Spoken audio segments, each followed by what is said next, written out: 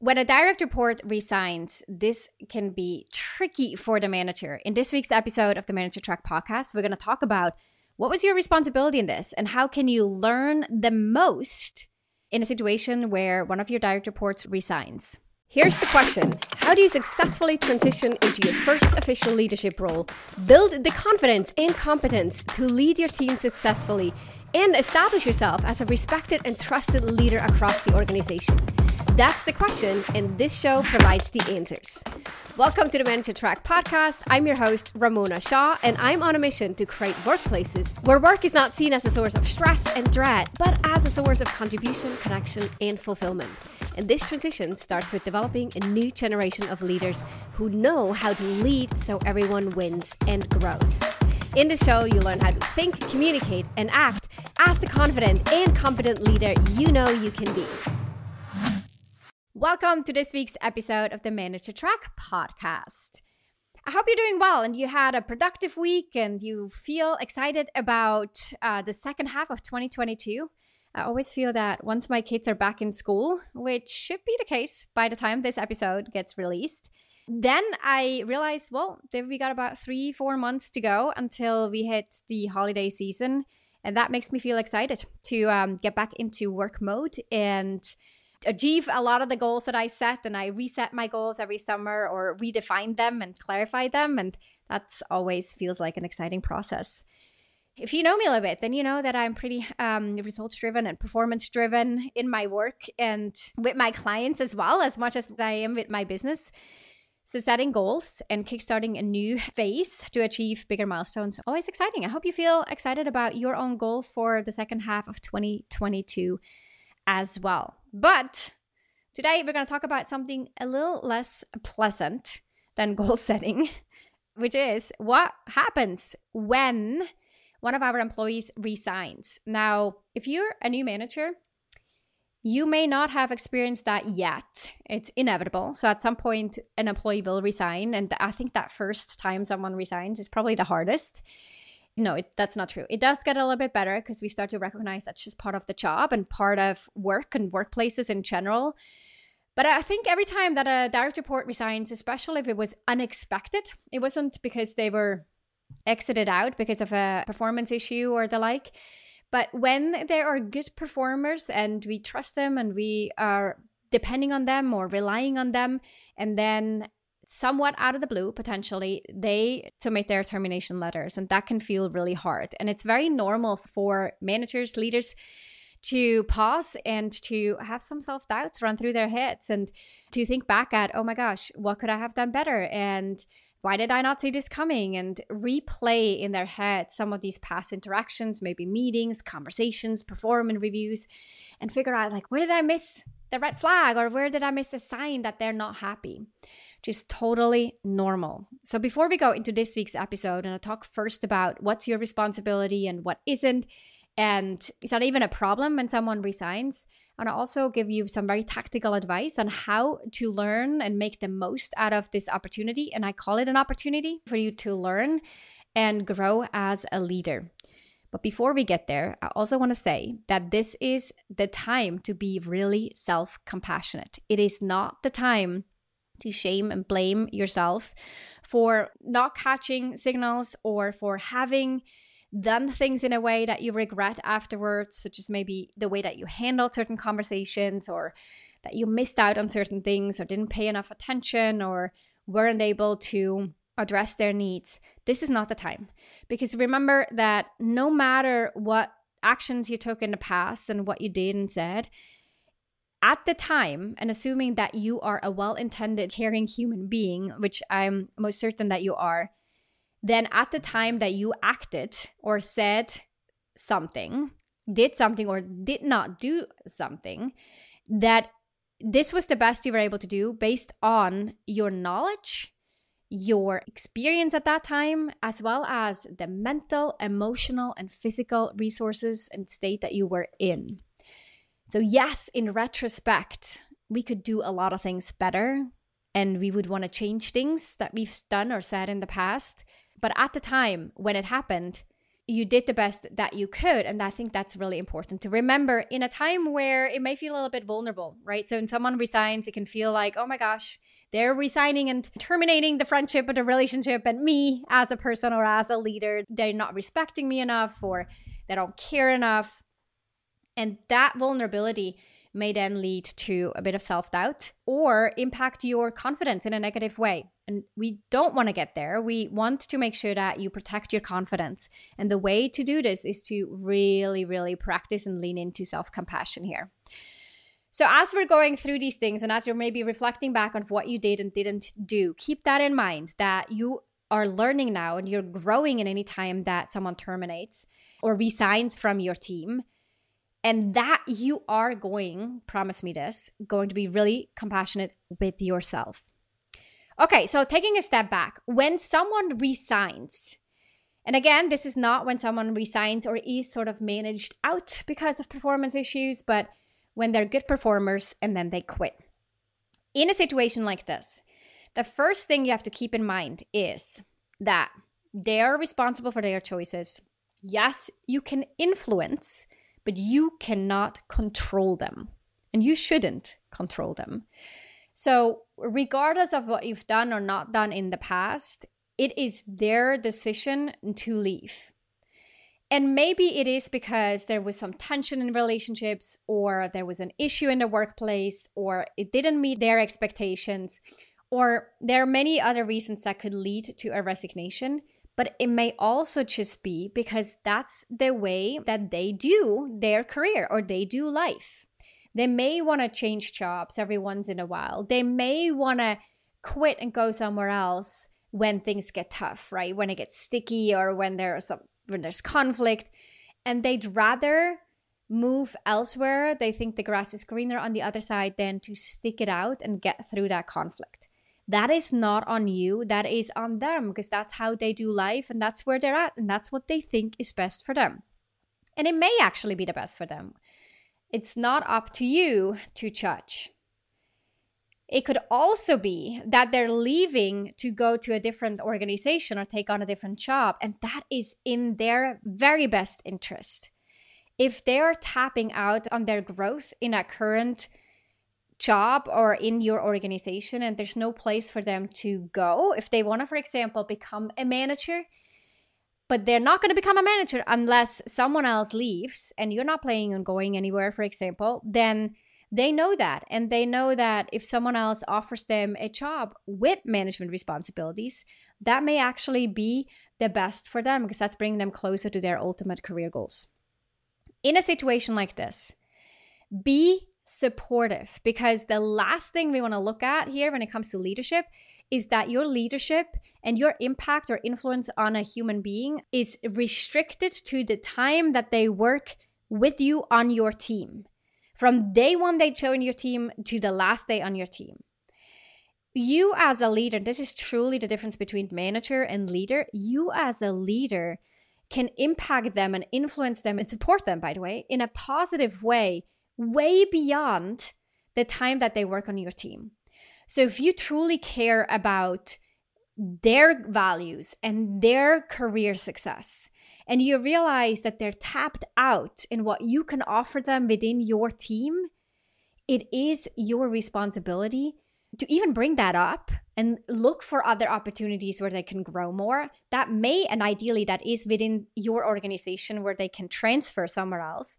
But it may also be to go elsewhere. And you are there to support them and their success. We're not in the business of numbers. We're not in that manufacturing age. We are in the business of people. And this is not a short-term thing. Become their mentor. Become a guide to them, a source of support. Let them know that if they ever need anything, they should come back. This is how you continue to build these relationships.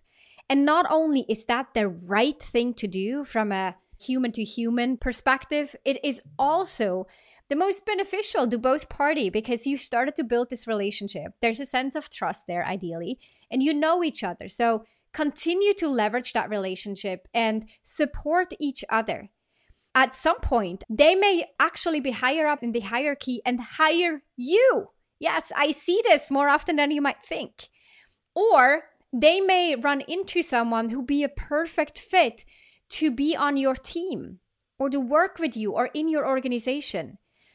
But if they don't see you as a trusted friend now or someone in your network that they would recommend to others as, yeah, you should work for this person because they're an awesome manager. If that's not what they're leaving with, then you won't get these introductions. So consider these relationships that you build with your team members to be long lasting and invest in their career success beyond your team. And that's the difference between being a manager and being a leader.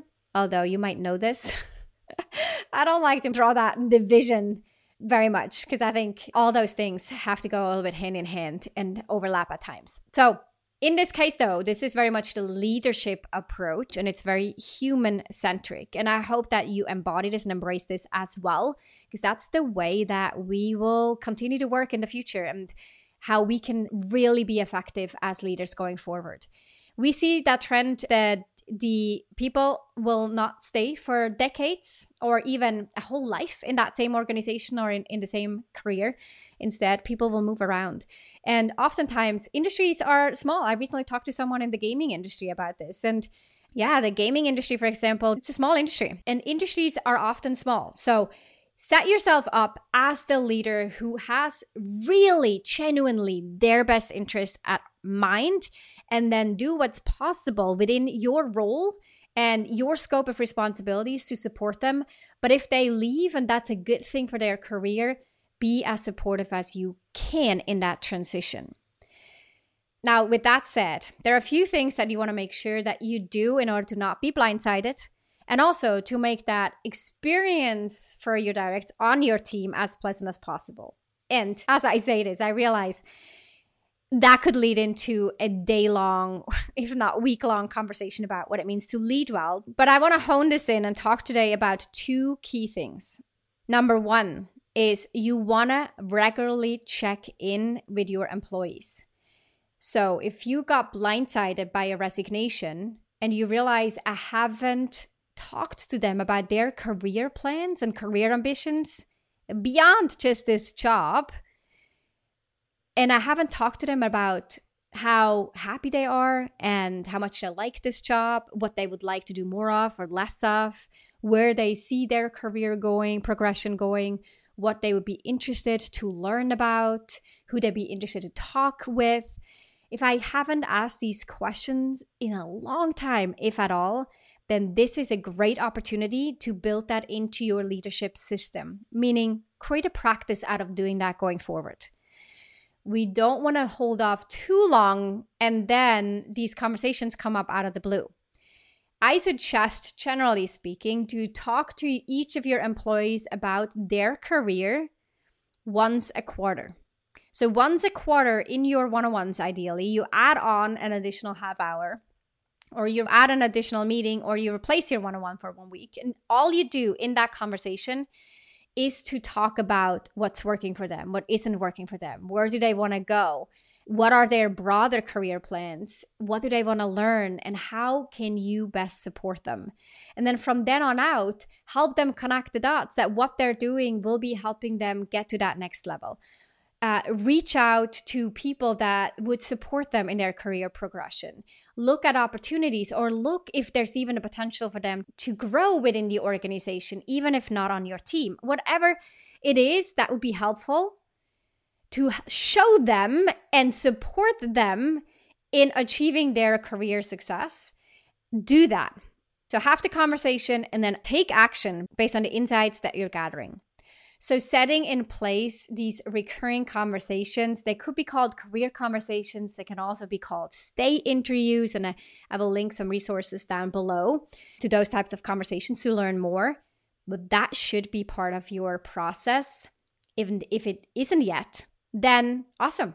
Learn something new. Go out and add it to your leadership system, i.e. your set of routines and practices that you keep repeating over and over. If you're confused by me using the term leadership system, then that's part of the APS method. I will link to that in the show notes as well, and how I look at leadership development and how I use this in my own practice with my clients. The second thing that I want to bring up here today is that when things don't go well on your team and you notice someone is frustrated, or you notice maybe your A player here is getting really bothered by a C player that you have on the team because they feel like they have to pick up someone else's slack. If you notice that they're getting drained by all the urgent requests and they mention to you that they're about to burn out or feeling really overwhelmed or too stressed or whatever it may be, and you hear them say this, don't ignore it. Don't just tolerate it. Make sure that they feel heard. Repeat back what you hear them say. Acknowledge them. Thank them for being open and sharing with you what they're challenged with. And then, on one hand, take any actions that you possibly can to help resolve this challenge or this issue at hand.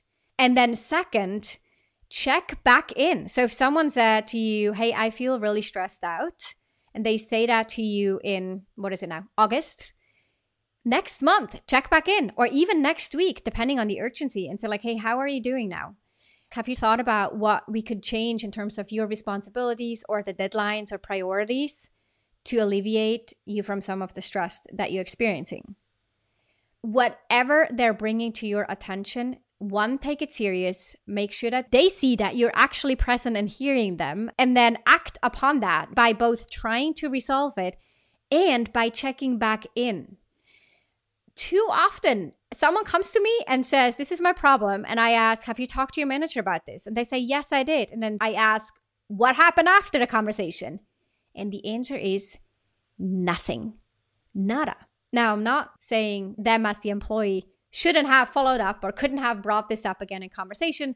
I'm not putting all the blame on the manager. But now that I'm talking to you as managers, I want to make sure you hear me on this. It's really important. If they are sharing challenges with you, listen and act on it and follow up. It's the best way to prevent them from getting frustrated because they feel nothing's ever going to change. And when people think that nothing's going to change, then they're going to look elsewhere. Or if there's no way to go and no way forward, any outside offers or pings from recruiters will all of a sudden be a lot more compelling.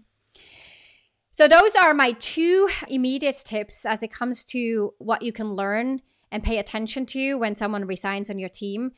And I want to go back to what I said in the very beginning. In that time, that's a vulnerable time, be really compassionate with yourself and use it as a learning opportunity. Really engage in that dialogue, have the conversation, and then look for changes that you can make in order to grow as a leader. I hope you found this insightful. Even if there was no one on your team who just terminated, I hope you keep this episode in mind when it happens. Again, it's part of workplaces, and it's probably inevitable that it will happen on your team at some point as well. Check out the additional resources in the show notes. And I'll be back next week with another episode of the Manager Track podcast. Thanks for listening, and ciao for now. If you enjoyed this episode, then check out 2 other awesome resources to help you become a leader people love to work with. This includes my best-selling book, The Confident and Competent New Manager, which you can find on Amazon or at ramonashaw.com/book, and a free training on how to successfully lead as a new manager. You can check it out at ramonashaw.com/masterclass. These resources and a couple more you'll find in the show notes down below.